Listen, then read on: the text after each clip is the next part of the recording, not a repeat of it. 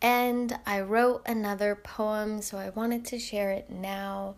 I've spoken about this a little bit. I have literally hundreds of poems that I have written, and as I go through them, I went through a few today. For sure, they are, I've gotten a lot of good feedback, and when I read them, for me personally, they pull me into that space when I'm able to really get into the heart space, and I hope that they do that for other people.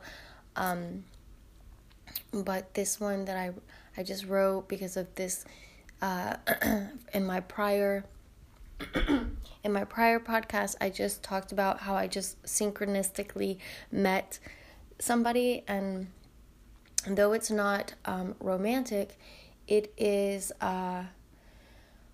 definitely different, and it was very needed. So I wrote this poem, and I'm gonna share it with you now. For all the right reasons, I get it now, how one meeting can change everything.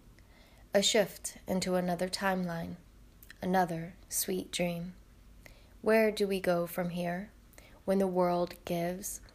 Chance meeting close to home, a synchronized affair. Sometimes we meet people and it's chill, maybe a steady, cool pace. Weak thrill, nothing too exciting, nothing to really change your ways. But then we meet people and they change the field. The body feels, and things shift things, almost unreal. Vibe on vibe, authenticity thrives. Those chance meetings do things, magical rides. Makes a dreamer dream again, makes a singer sing again. When the body feels, light comes on, shining in. Allow the light to warm, let it shine in dusty places, like spring weather and new beautiful faces. Don't get too serious, non-attachment is the biz. Just flow, be water, enjoy what it is. Let the dreamer dream, artist creating extreme. If it's perfect, you won't have to change a single thing. Wonder to what is can be the best drug there is. Body dances in all the quantum feels, such a sweet gift witnessed.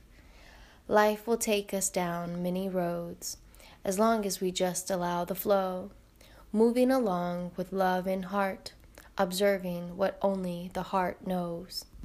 When someone can make you smile, in a moment worth the wait. Though come crashing down one day, it will all be worthwhile.